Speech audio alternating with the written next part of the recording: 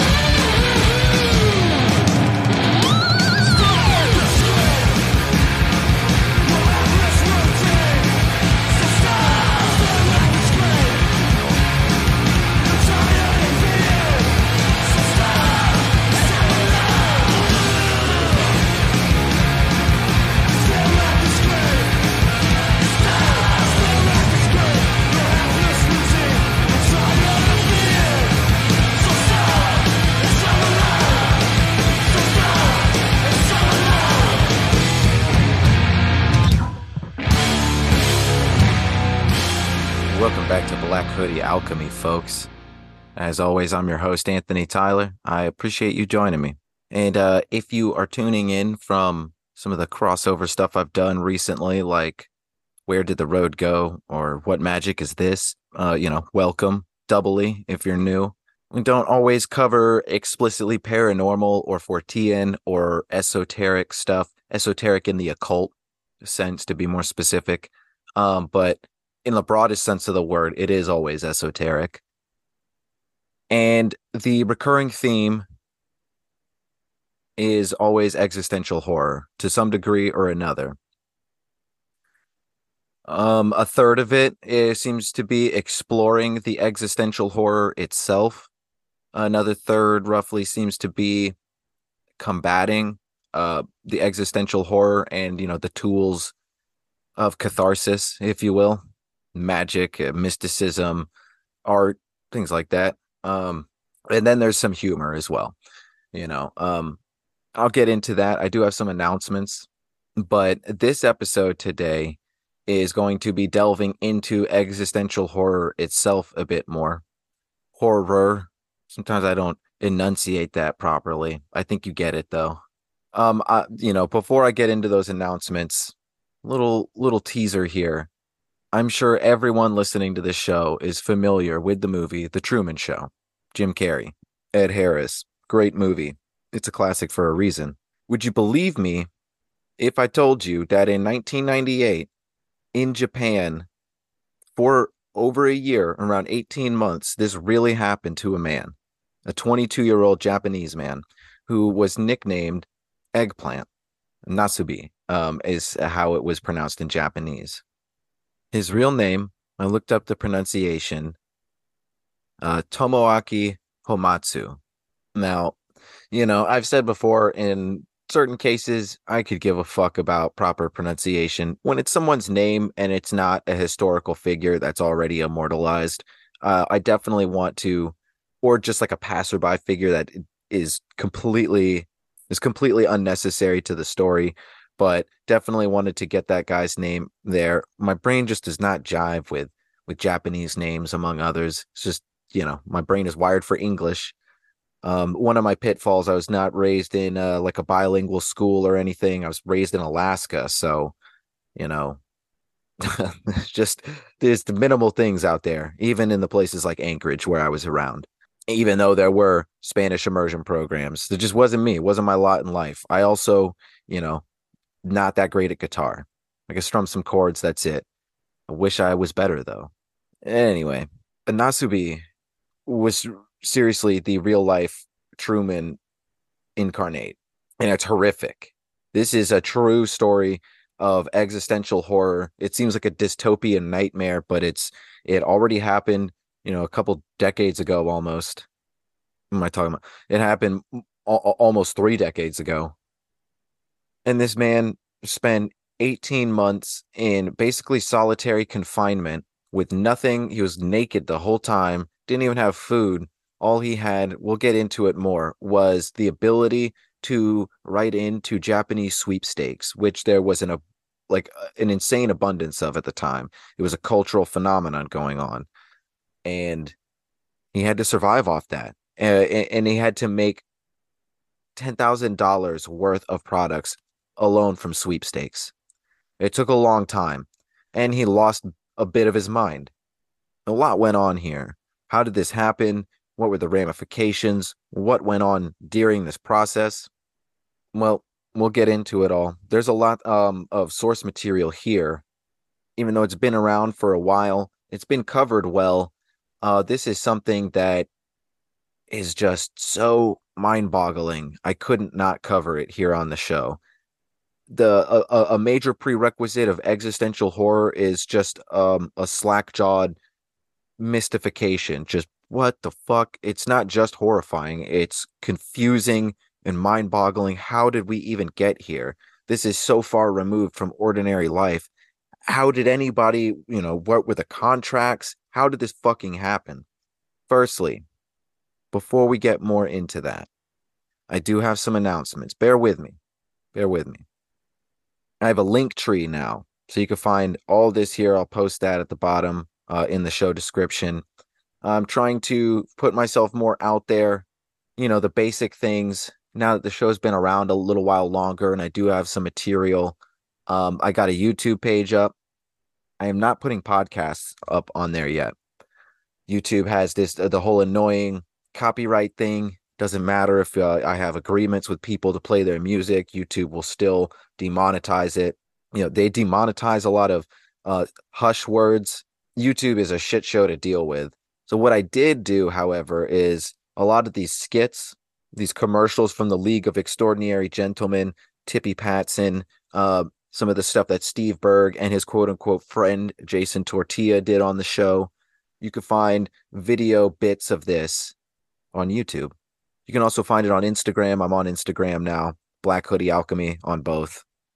What else? I was recently added to Bullhorn, the app, the podcast distribution listening app. Check out, you can find for free on the Mind Escape YouTube page now, the UFO documentary I was featured in, As Within, So Without, from UFOs to DMT, which was, again, winner of the People's Choice Award at the UFO Expo in Roswell this year, 2023. That was pretty sweet. It's been received well, and there was previously a pay barrier up. You can now go check that out.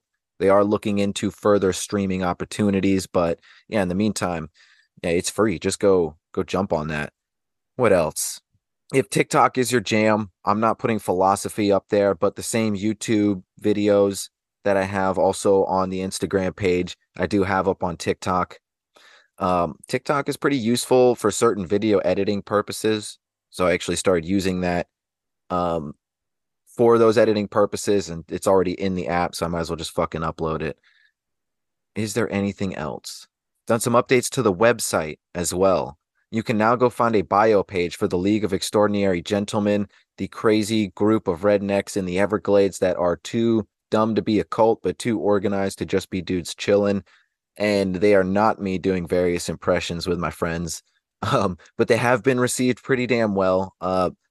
Admittedly, they're a hard thing to promote, but the fact that the baseline, like the return audience, the Black Hoodie Alchemy heads out there that are tuning into every episode, everyone, there's been a very warm reception, and I'm glad to see it snowballing and continuing. People have really been enjoying the videos.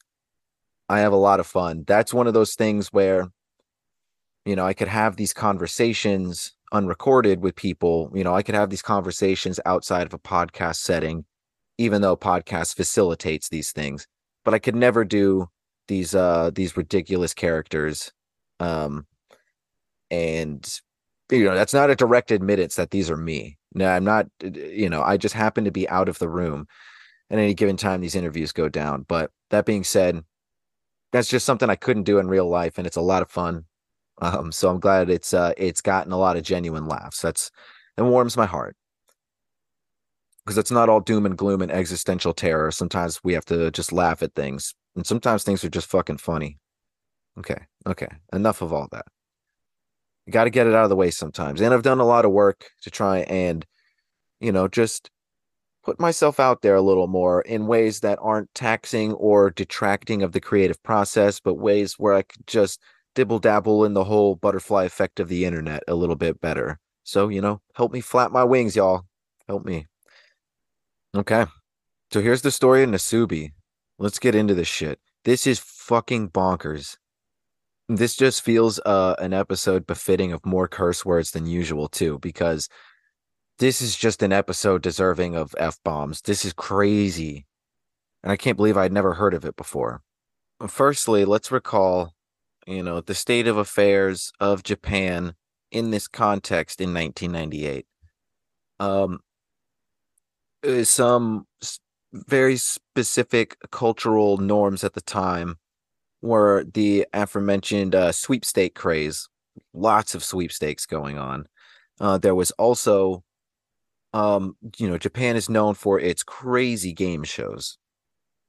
Some of the game shows I found while doing this research were that aired at one time or another, Candy or Not Candy, where contestants bite household items, any kind of household item, in hopes that it might be chocolate. It's either chocolate or just like a picture I saw was a man biting a corner of a picture frame, and I don't think that was chocolate in the picture.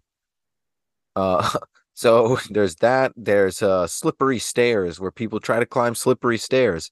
And then there's cute or get pie, which is where a bunch of sleeping women lay down.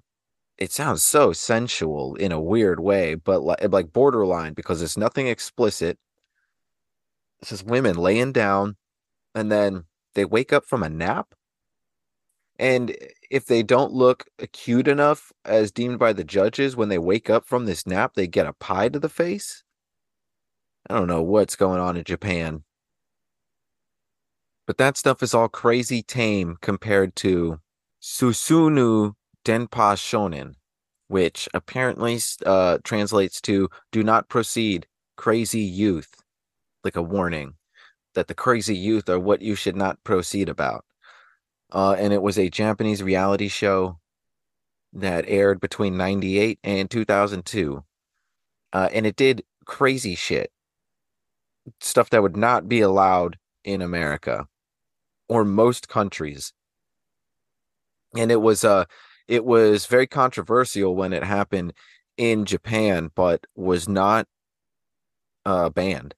It got millions and millions of viewers. And in many ways set trends that we will now see on the internet very common.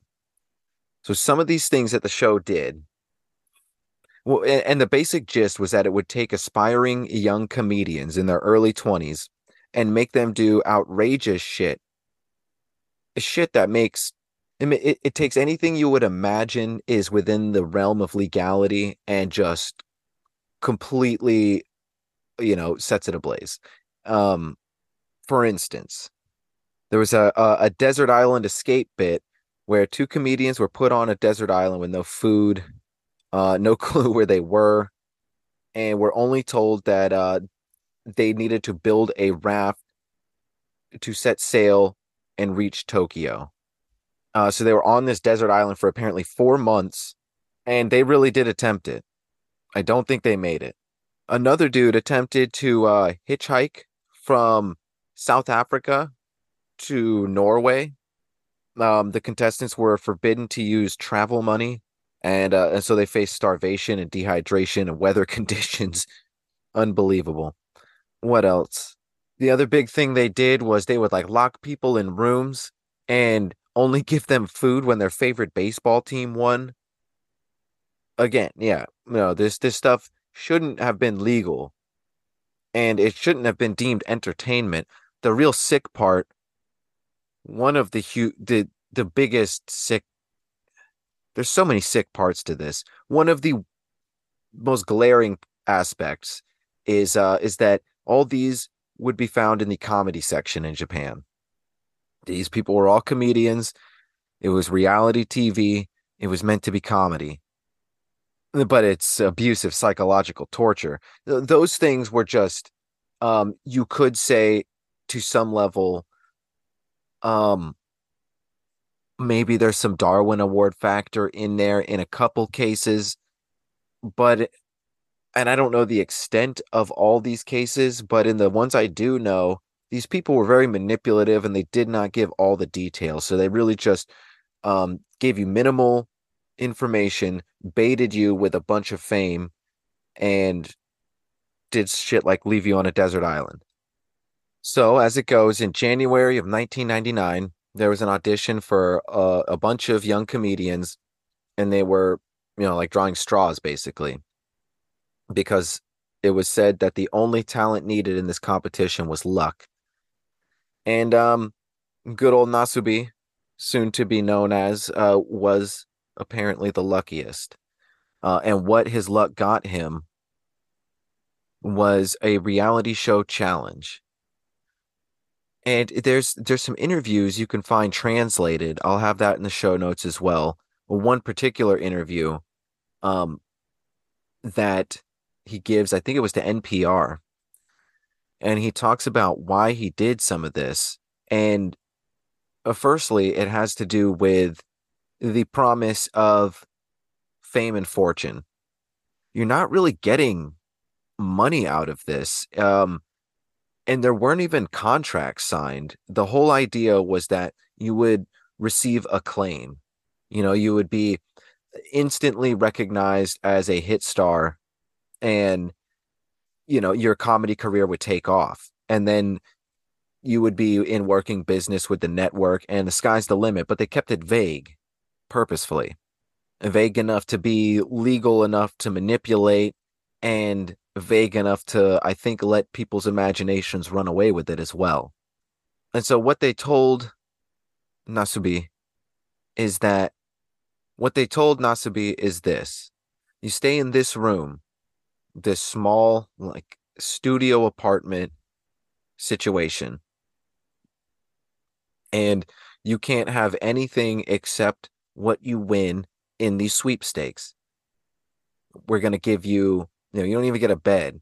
You get a radio, you get sweepstakes, like index cards and envelopes for entries into sweepstakes and pencils. And you get running water and, electricity and these things, but you don't even get food.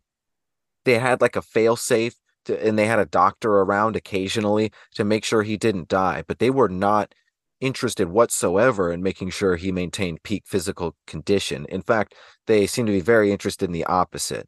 So they were prepared to not let this man die, I think. But obviously, you take into scale the grand scheme of how far a person can go from peak physical condition to not dying. I mean, just as example, people survived concentration camps. That doesn't mean they were good conditions. So, and this was, I hesitate. I'm not trying to equate this to a concentration camp, but psychologically, at least fairly similar, psychologically speaking. And we'll unpack this more here. So, and he wasn't even allowed clothing, like I said. The sickest part, and the thing that makes this very Truman Show-esque, is that he thought that this was going to be pre-recorded.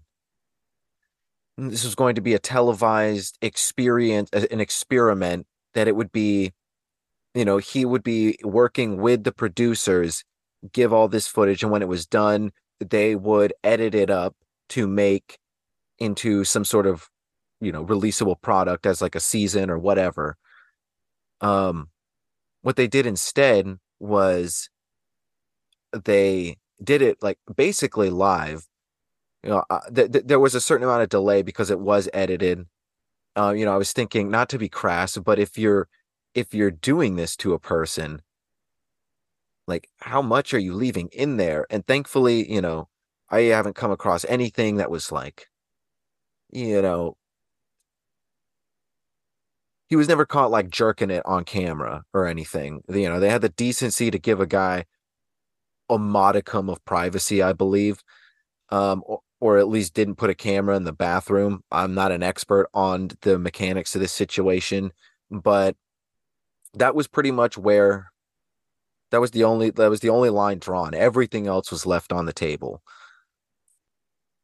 And in fact, the only other censorship was the eggplant emoji that censored his crotch front to back, because the only kind of clothing he got the entire time was a pair of women's underpants.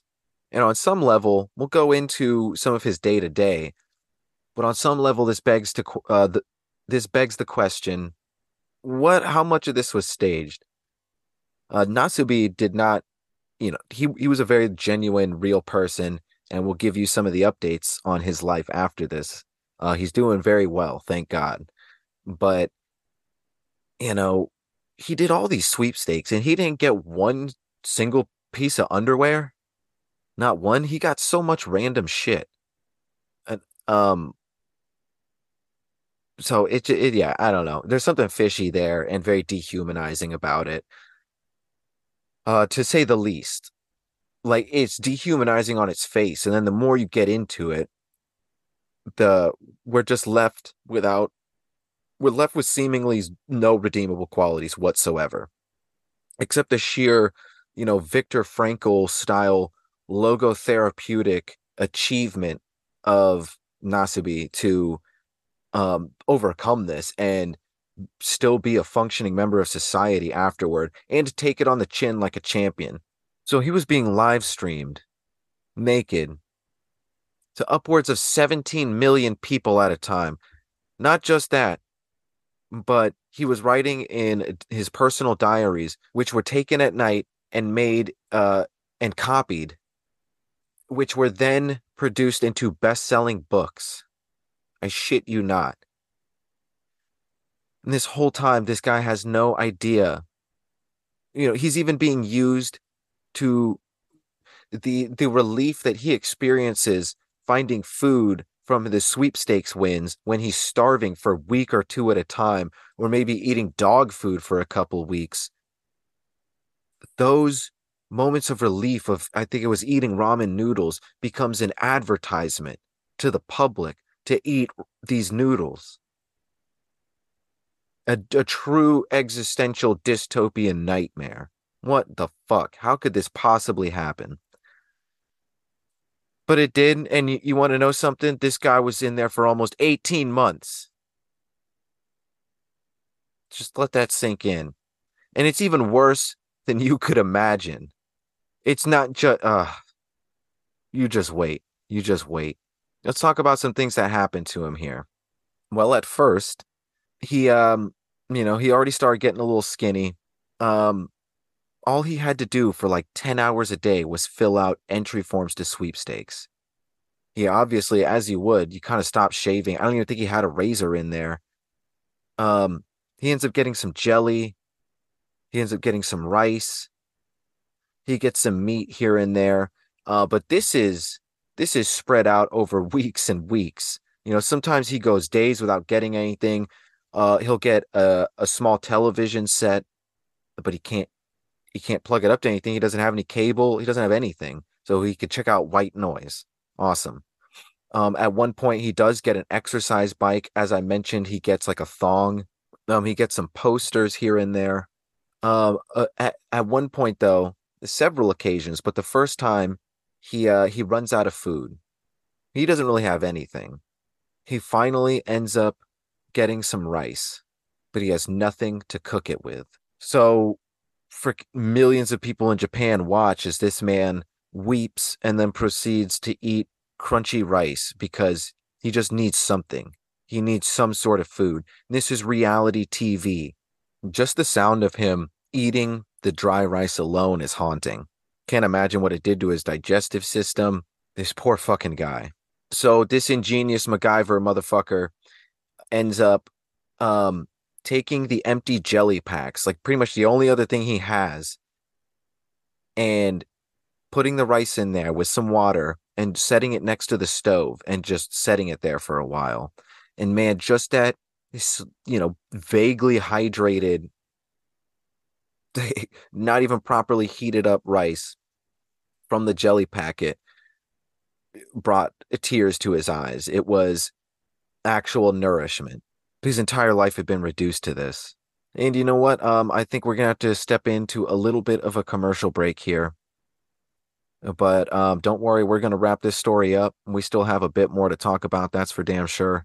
Don't forget, this is Black Hoodie Alchemy here on the Fringe FM. I'm Anthony Tyler, and we're talking about Nasubi and the Japanese Truman Show of 1998. More after this. Promise to do this for you, man. Floating shit. Joe. Strange universe, ill flows flood my newest verse. It's ill nowadays. The human race changed the human curse. A cash cow seems to be fronts the industry. Metaphysically, scientifically, you a bitch. MC, I'm the epitome of slashing foes, kid. Smashing noses on trash spitting poses. Rapping when they lacking focus, blasting open. Any microphone I'm past, it's over. Raps Jehovah, oh battle axe for all the rats and cobras. Not a drill. From haunted hills to Victoria, conscious mind of the warrior. Lyrical sword of slaughter, you're dead up in jail. Is there a heaven to hell? Don't buck shots and clutch shots like Kevin McHale. Ain't the words I know, it's the world I know. Wrapped up in rap lyrics so tight with words that flow. Might spark ya, might charge ya. The night stalker, graffiti write raw rhymes and leave your life alter. You like vultures falling for the physical bait. Share the physical fate, you the visible fake. While my rhymes are immortalized in the digital state.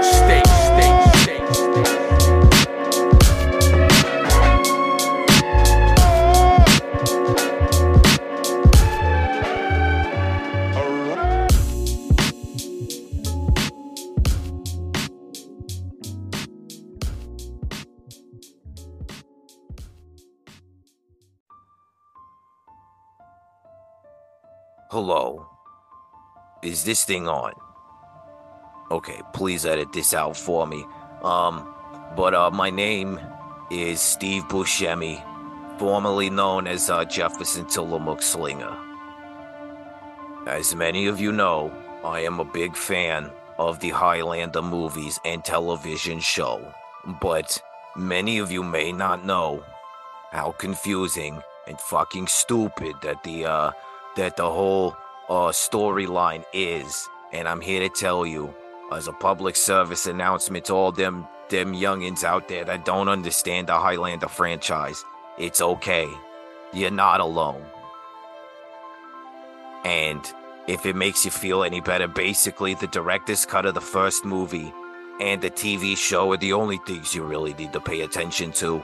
Everything else is just retconned bullshit. And it's a mockery. So just forget about, the second and third movies and all those sci-fi channel movies. It was all not good. It just served to confuse people, and even the people involved with those projects have pretty much said, don't think of those as an official story. So don't worry, maybe you can rest easy at night. But the fact of the matter is, the Highlander series might be perhaps the biggest botch in all of nerd culture history. Next to things like the movie Jumper with Hayden Christensen. Could have been great, was not very great. Also, Die Hard was a Christmas movie, and I am a classy movie critic. Oh, God.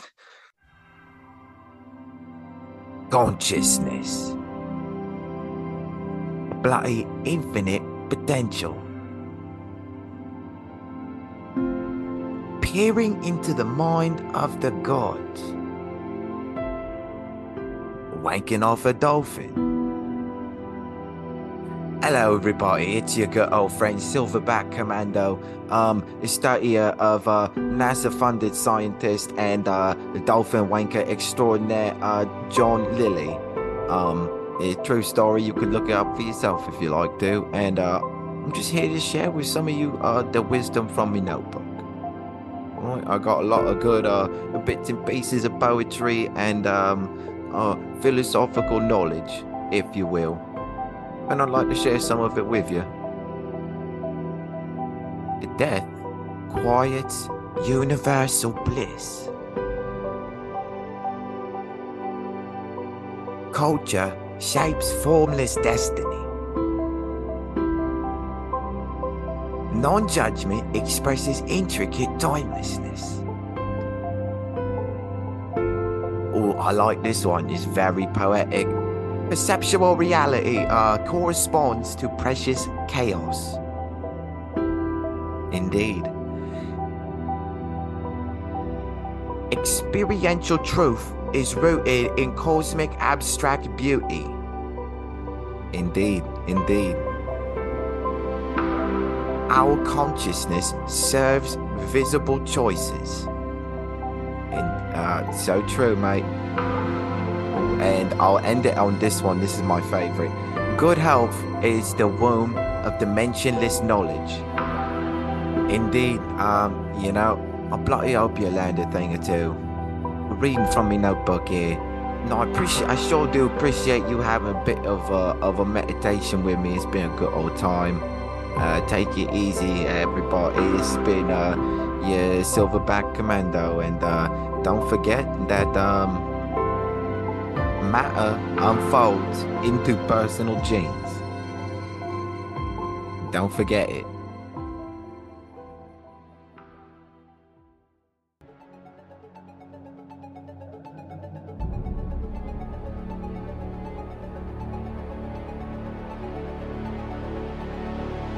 Arg, matey.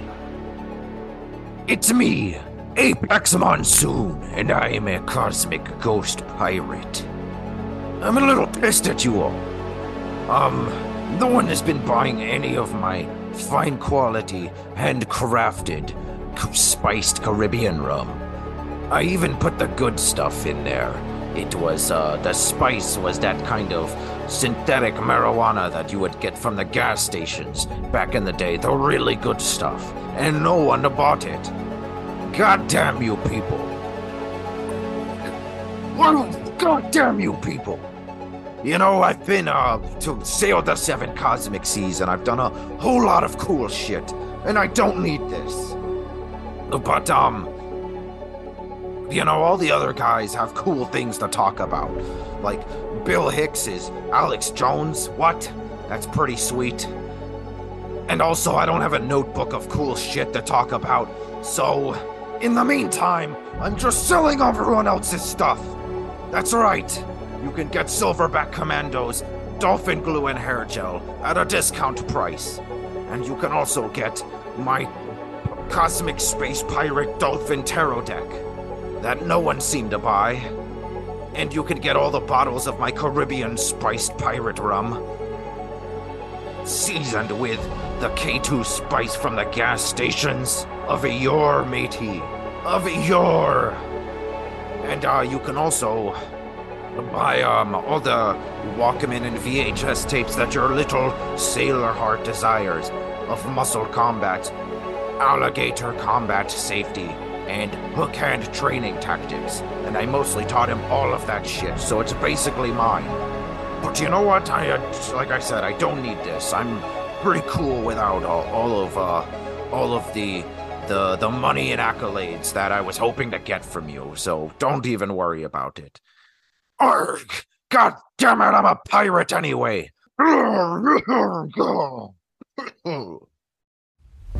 Salutations, Protendo. It is I, Muscle Tornado. And as always, I just finished polishing off a sweet, sweet bowl of dimethyltryptamine. And before that, I just finished watching the new Fast and Furious movie. Well, let me tell you, I was astonished to find how much sacred geometry and important esoteric symbols were found throughout the Fast and Furious movies, Broham. So listen to me when I tell you that I'm extremely convinced now that Vin Diesel is the true shepherd of the Aeon of Horus.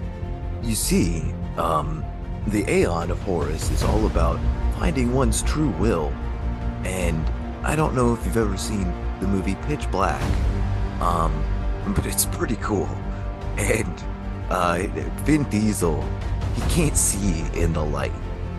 It's crazy. So go see Pitch Black, dude. And then go see the new Fast and Furious movie and learn, go to YouTube and learn how to do gematria, ancient numerology, and all this will make perfect sense. This has been Muscle Tornado, over and out. Factor is sensationalism. Bottom.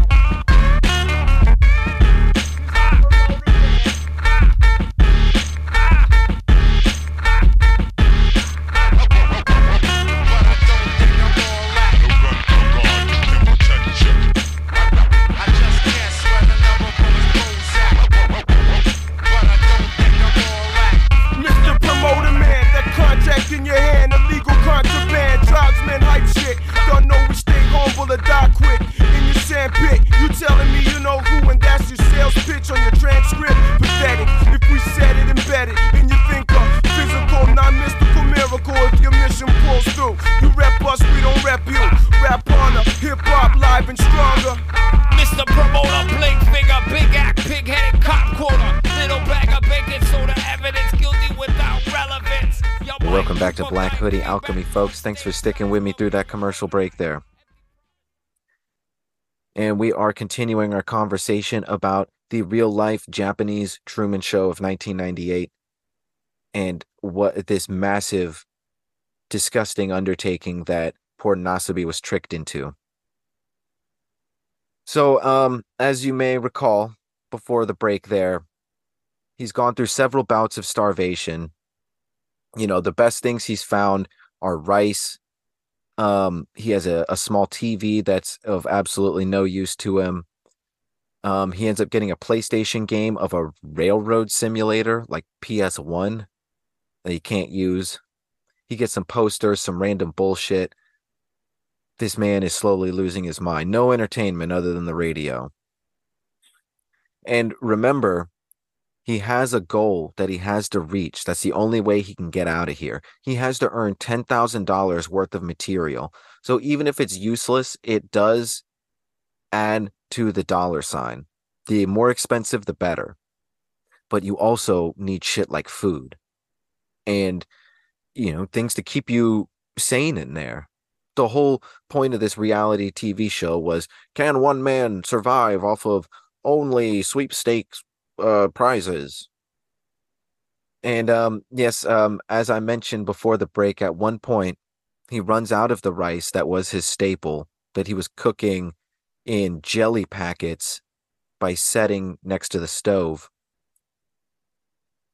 He started starving. He went for upwards of 2 weeks without food at times. And then he finally got some dog food. And this disheveled, naked man that was reduced to this animalistic lifestyle because of a so-called reality TV show is forced to eat dog food for nearly 2 weeks until he finally gets a huge, massive bag of rice. And when he does this, he weeps. It's like the Holy Grail. He weeps. In fact, every time he gets something useful, he ecstatically dances in a way that you surely wouldn't have got, and not to the same extent at the very least, if he had known that he was being broadcast to everyone. At another point, he ends up getting a toy dolphin, and that becomes, his Wilson, like from the movie Castaway. I can't remember what he names it, but I believe one of his nicknames for it is Sensei. It's so fucking sad, man. And this is labeled as comedy at the time in Japan. Might still be. I don't know. I've never been to Japan. So he started this in January of 98. By June, the show had become so popular that people had found out where he was staying. So these people, the producers of the show, like they were running Guantanamo Bay, they come in the middle of the night with flashlights and they blindfold him and they drive him around for hours, and then they bring him to another place with all his stuff, and they say this is for a change in feng shui and a change in good luck, better luck. But really it was, to keep him hidden from the media. There were other times where, you know, whether it was bait from the producers to fuck with him or just sheer accident, torturous whims of nature and the butterfly effect. Uh, at least one specific instance I remember where a food delivery guy comes to the door with some fresh, delicious action and realizes that this guy has no money and it also seems to be the wrong address, so he just walks away. Can you imagine being so close and starving so much? There are other places that will go into this in a more play by play context. There are some documentaries you can find. We've talked about the tortures that this guy went through. Instead of the traditional play by play, we looked at in a nutshell the things he endured. And like I said, this was this initial where he had to get like 1,000,000 yen or something, which equated to $10,000 in sweepstakes earnings alone. It took him the better part of a year. And we're going to talk about contracts and things in a moment, but let's wrap up this story and then we will dig into some of the semantics a bit more. He eventually earns the winnings, okay? It's a wonder that he stuck it out this whole time. And it's a wonder that he won enough food to keep going. Also begs the question that I brought up earlier. How much of this was the producers fucking with him? We'll never truly know. But we do know that the producers, as sick as they were, and this is an angle of the sickness, they were very interested in letting it play out on its own terms. So I do believe that they minimally interfered with it. But I could totally see two basic principles to, generate better ratings in the way that they wanted it, to not give him clothes and to make sure he had at least some kinds of food, like sending him a giant bag of rice eventually after eating a lot of dog food. So, because it didn't, just, I don't know. I don't know. But in any case, when he wins, they take him to a theme park in South Korea. They take him on a whole, just like a make-a-wish sort of day. He gets to hang out in this theme park. He gets to eat whatever he wants. He buys all sorts of, he gets some clothing. He gets a big pot of kimchi, which he's real psyched about. He was probably craving that the whole time, I bet. And he's a wonderful day. And what do? They blindfold him, drive him around, and bring him to an apartment in South Korea. I'm not joking. And then they tell him to do the whole thing over, except this time you won the competition. Congratulations. But this time you have to earn enough sweepstake winnings to buy a plane ticket home. Regular class. Coach. He's reluctant. He's not happy, but he's also been broken down a bit. And there's some vague contractual elements at this point. And apparently these producers were master manipulators, so he relents and he goes through with it. Well, what happens over some months? He continues this process. Let's remember, he also doesn't have any money at the moment. He's been doing this for so long, and he's in a different country. That's why they did this. They're motherfuckers. He gets the payment. He gets the amount of dollars in earnings for the coach ticket. So what do? They bump it up to business, which is a substantial amount more. It takes a little bit of time. He earns that. What do they do next? They bump it up to first class. What happens when he earns that? They try to give him a vacation. They say, no, don't go home. Take a vacation, which they'll probably end up putting you in another, because I think it was Paris. It's not relevant to the story in the long run, so I'm not going to look it up here, but I believe it was Paris they were trying to get him to go to next, where they probably would have locked him up in another apartment. And he said, no, no, I got the most expensive fucking ticket I could home. Send me home. So they bring him back to Japan. They take off the blindfold. He's in another apartment, speechless, broken, just a damn near like a prisoner of war at this point. He doesn't argue, Nasubi. He just starts taking off his clothes and he sits down at the table, ready to continue this closed loop, never ending hell that he is experiencing. And then the fucking walls come down around him like it's a present. God damn it. Can you imagine? Can you imagine the mind fuck that's going on right now? The walls, they just fall down, the cardboard walls, and as the ceiling is lifted like a jar, like a lid, and all of a sudden you're in a studio, you're in a live studio audience televised to the world. And you're naked because that's part of the deal. That's what has to happen. And this is when it all hits him. He has some female show producers come up and explain to him what's happened.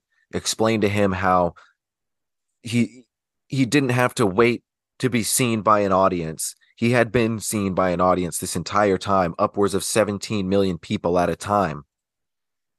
And as I mentioned before, he had been used in very successful food advertisements. His journals had become bestsellers, and all this was framed in the name of comedy. He was shocked. You'll need to look at his face. It's all recorded. And his first concern was the fact that his naked body has been displayed this entire time, even with it being censored. It's still such a violation among so many others. And he had trouble understanding how that was even allowed. But, eventually he made it out. What are some of the ramifications of this? Well, the poor guy couldn't wear clothing for like a year. I mean, he did, but it was to the point where it was uncomfortable for that period of time. It was sweaty. He had gotten used to not wearing it. He had trouble with, conversations with people. His comedy career was fucked because he couldn't even hold regular conversations with people, let alone get up on stage, which I believe he did try. This guy's life was taken away from him. But he comes back. He comes back swinging. Over time, he does some incredible things. As I believe I mentioned earlier, Nasubi is from Fukushima.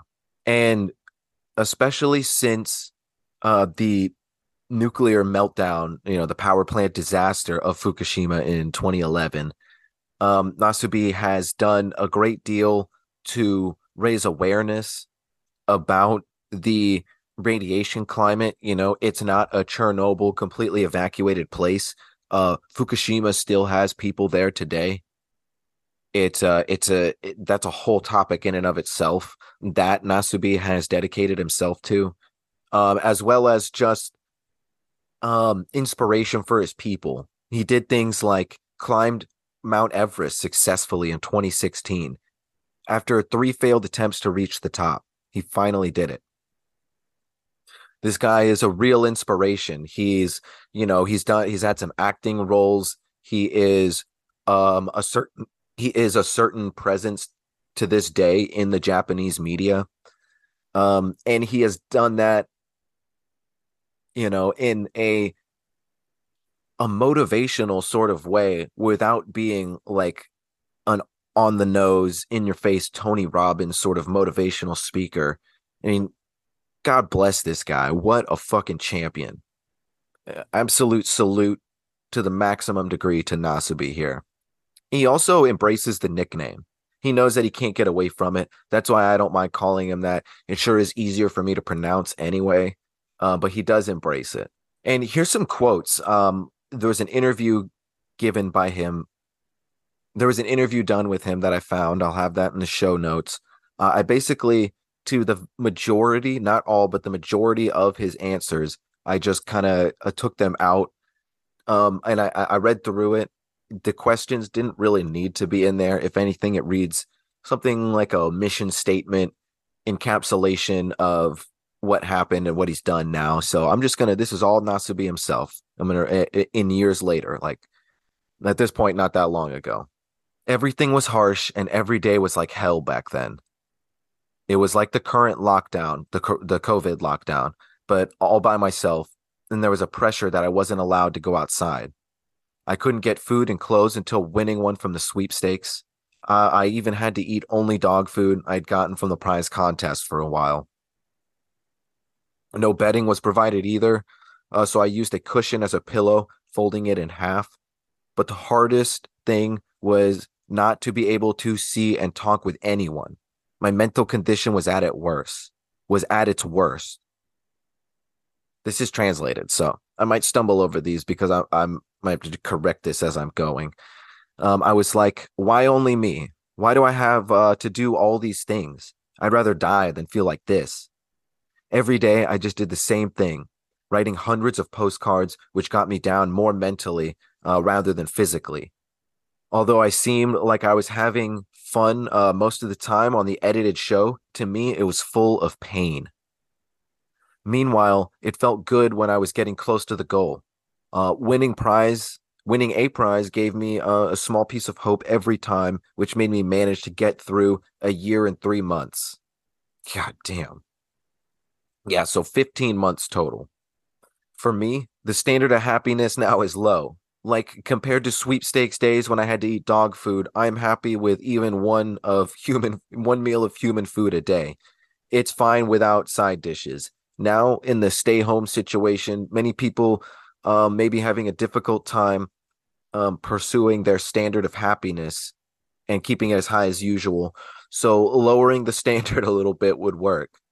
That's a funny way to phrase it, but it's very Buddhist. It's very like Zen of him, ultimately, and I love it. Of course, the current situation is different from the one I was in 2 decades ago, but when thinking about the circumstance that the battle against the coronavirus outbreak is viewed as an actual war in some other countries, giving up on going out for a while would not be a big deal. Okay, yeah, there's a little choppy in the sentence there, but more, elaboration of that Zen sort of mentality.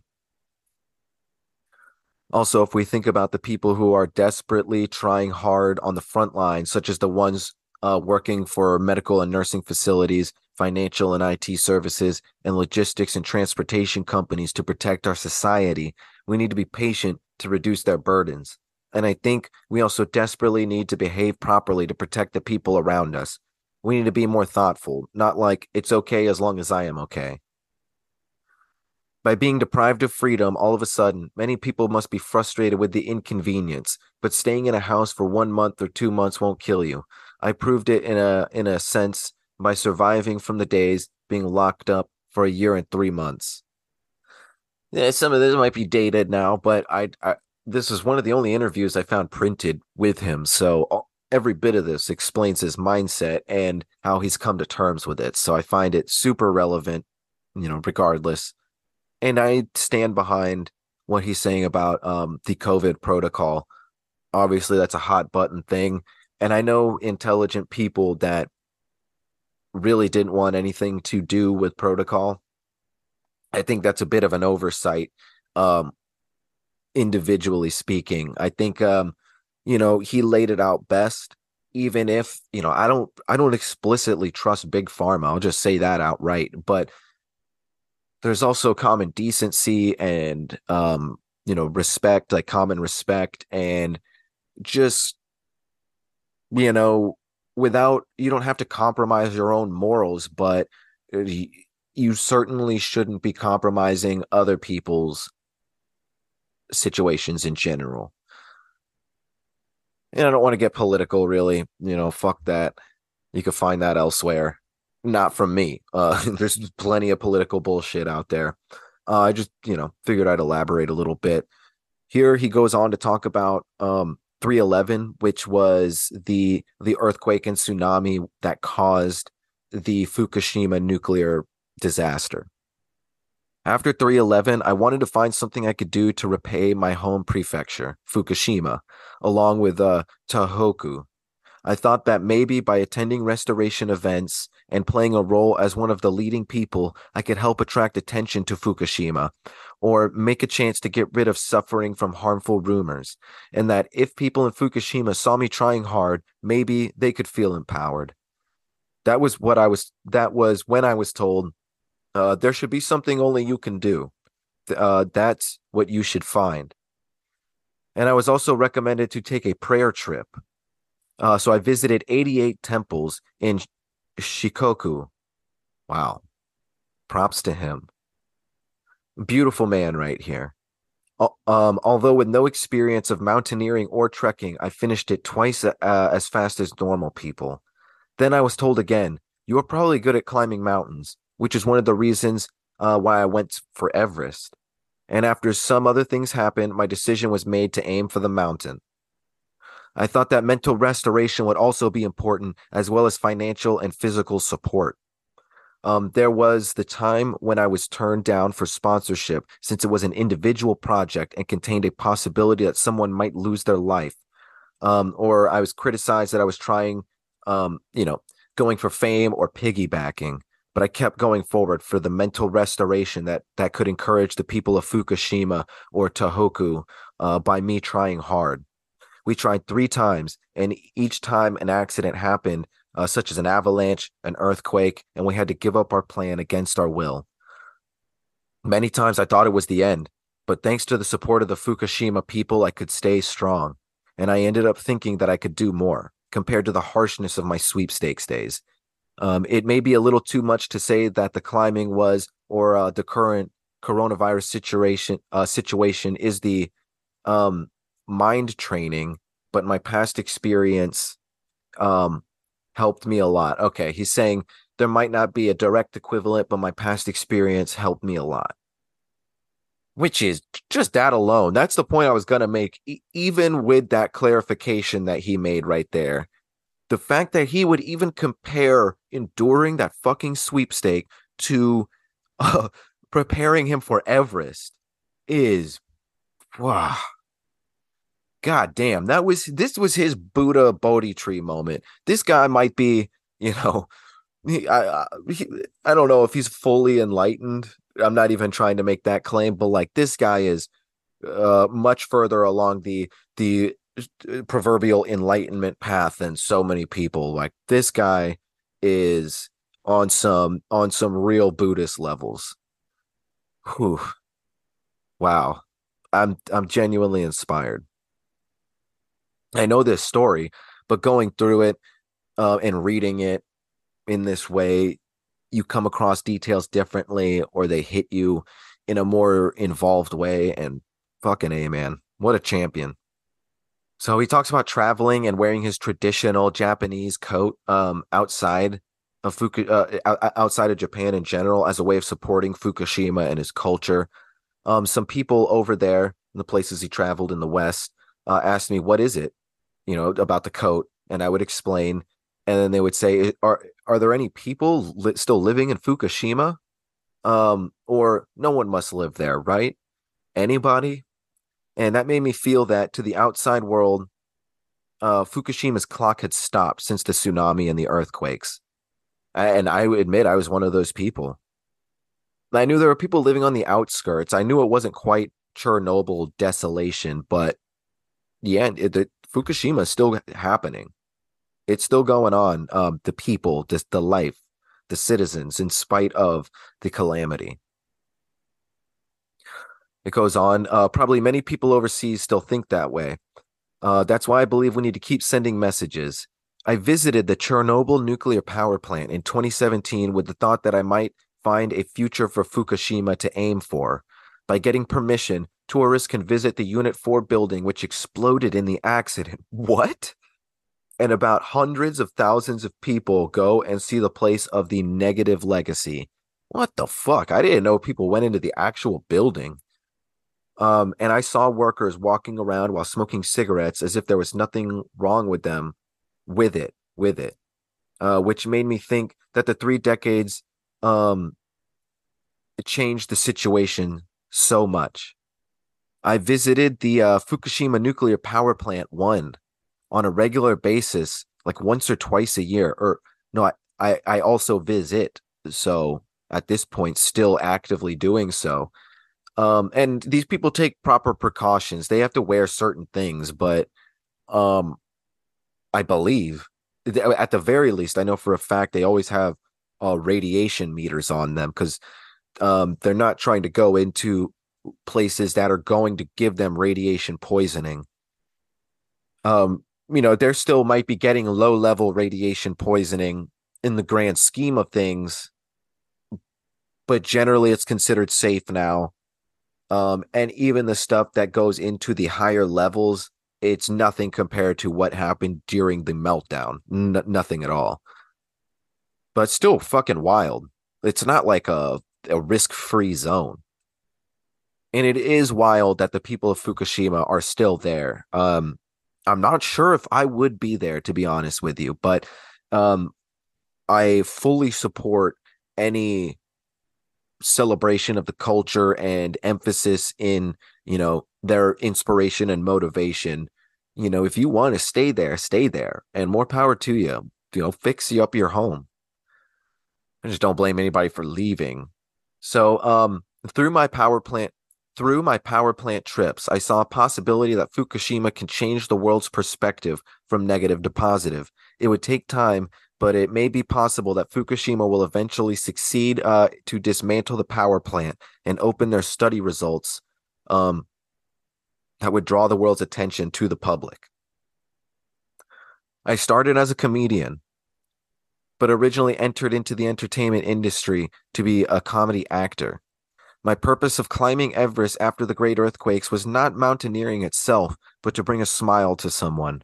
It is difficult to define my career, but if I had to say, it would be to make things happen or live up to things someone expected my career of Nasubi to achieve as much as possible.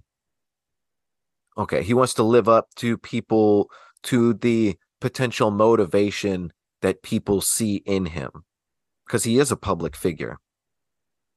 I would like to stand by what people want for me as close as possible by searching the things that can bring a smile to many people.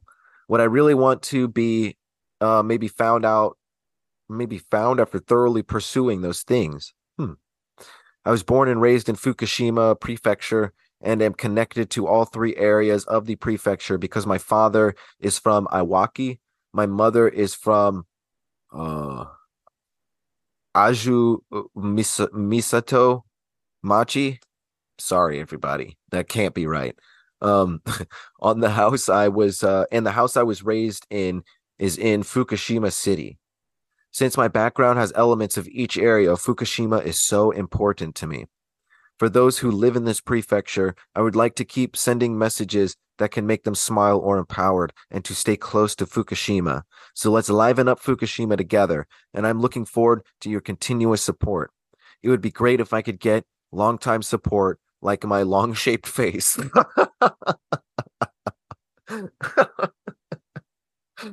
Well played. It I will support Fukushima as long as possible. And currently, or at least at the time of this, in the last couple of years, and as far as I understand, he still is. Nasubi is designated as the ambassador of the Fukushima Tourism Exchange prefecture. Yeah, it's a kind of a garbled title, but it sounds like he is the ambassador of the city of Fukushima of tourism and at, like dealing with public image and things, which sounds beautiful. I love to hear it. He's also an ambassador of Mountain Day, which is a national mountaineering holiday apparently. And he is a and he's involved in the community in a variety of different ways. Beautiful, beautiful, beautiful. He fucking nailed it. That's the way you come back from a tragedy like that. Damn.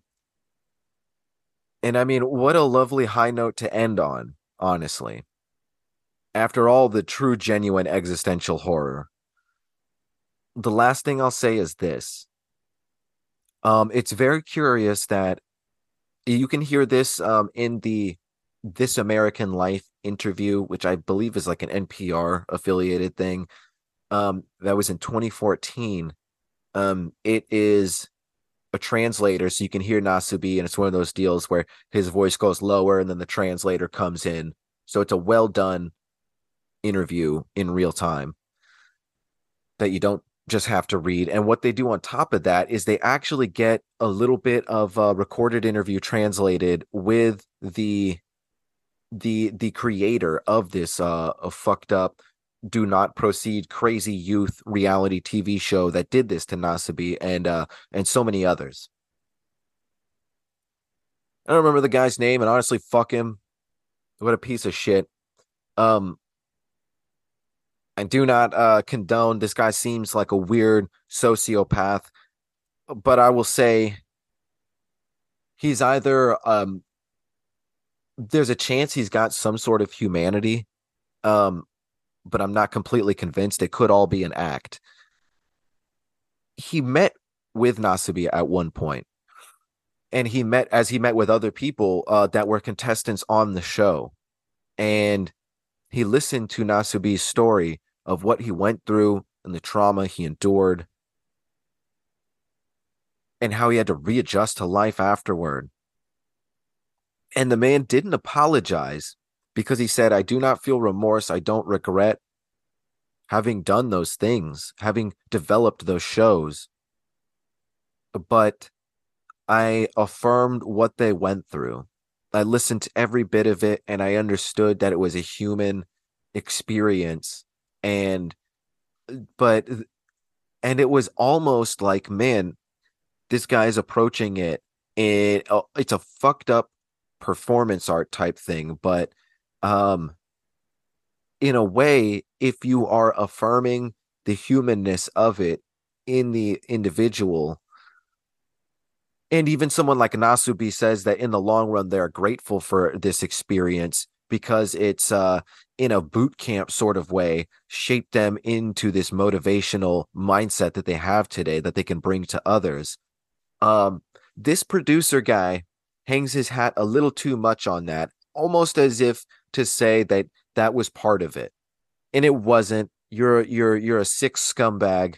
Um, I guess the only thing is, even if it was an act, which maybe it wasn't, I don't know, but even if it was an act, you affirming the trauma that you put these people through, and you know telling them basically, I'm sorry that you went through this and I'm glad to see you're doing well. He didn't have to do that.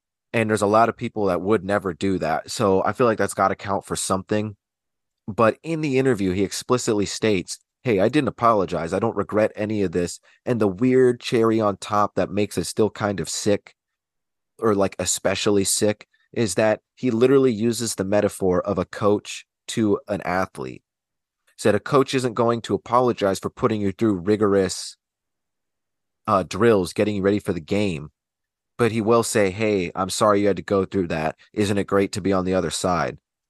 Um, yeah. Again, fuck you. But him and Nasubi are on good terms now. How about that? He still holds no ill will. Nasubi said that he was pretty angry when he first heard from the guy, but then sat down with him. They had this exchange and they came to a mutual agreement. Bygones be bygones. Okay, I said that was the last thing, but I remember we got to talk about the legality a little bit. The show didn't last much longer. It ended in 2002, but the government didn't shut it down. Not that I know of. And it's really crazy to say, but so much of this, why Nasubi stuck with it and didn't, because I would have walked out a long time ago and just been a homeless man. Like even in South Korea, if I was in a different country and they did that to me on purpose, all the more reason for me to figure it out on my own. But And so you could call him very dumb in one way and potentially ignorant, or at least just foolish. But it all hinges on that uh pinnacle, that what's the word for it? The pinnacle that they strive for morally and ethically, which is to do a good job, to succeed, to not give up, to not let your people, your family down. And that's what really drove him. He wanted to succeed. He didn't want to quit. He didn't want to give up. And it's just a shame that someone took advantage of such a potentially beautiful, yeah, and at its kernel, that is a beautiful mentality. It's just a little naive when it comes to situations like this. He really should have given up. He shouldn't have done this. I don't think, but I'm glad that he's better off for it. Thank God. And as I understand it, there was a point where they did sign some basic paperwork. But I don't. It sounds like that was midway through the process, and that was loose at best. Like they didn't even need it at that point. I guess they were just covering some extra bases for the hell of it. Because what they did, it was the Japanese honor, and on top of baiting him with fame and glory, as I said before, and then manipulation, playing into that Japanese honor, and then doing things like bringing him out of the country. And obviously, this should practically go without saying, but the man was beaten down psychologically and starved out. His brain was not working properly. It was deprived of all sorts of things. So if you're not a rebellious person, then naturally you're just going to go with it easier, I guess. But thank God he made it out. That's the story of Nasubi. Tamaoki Hamotsu.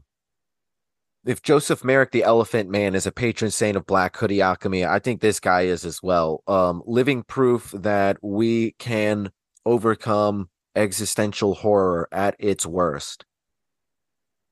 Aside from being physically abused, and in some like Saw way or some, angel of death Nazi experimentation way, like that's almost as bad as it gets, truly. And let me just leave you with this. As I've said, I want to reiterate, this was done quote unquote in the name of comedy and placed in the comedy sections, the reality TV sections of Japan. That's fucked. We're living in a dystopian Blade Runner nightmare, folks, but it doesn't always have to be bad. Let's just take the good with the bad. Let's understand the bad so that we can uproot it, so that we can find the tools to overcome it, and find the catharsis necessary to deal with it or eradicate it or integrate it, whatever be the case. And let's use Mr. Nasubi rather, as a prime example of how to do so. Salute to you, Nasubi. Salute to everyone else out there. If things have been kind of honestly a little frustrating for me lately. The story of Nasubi is a clear reminder that it could be worse, and that even if it is that bad, you can overcome it. Okay, I'm not trying to get on my Tony Robbins bullshit, but the proof is here, laid out before you. And go check out some of these documentaries you can find about this dude online. They're well worth it. And that's it for now, folks. That is the real life Japanese Truman Show of 1998 and the treacherous, tumultuous story of Nasubi. And this has been Black Hoodie Alchemy here on the Fringe FM. I am Anthony Tyler. I'll hear from you next week. Take it easy, everybody.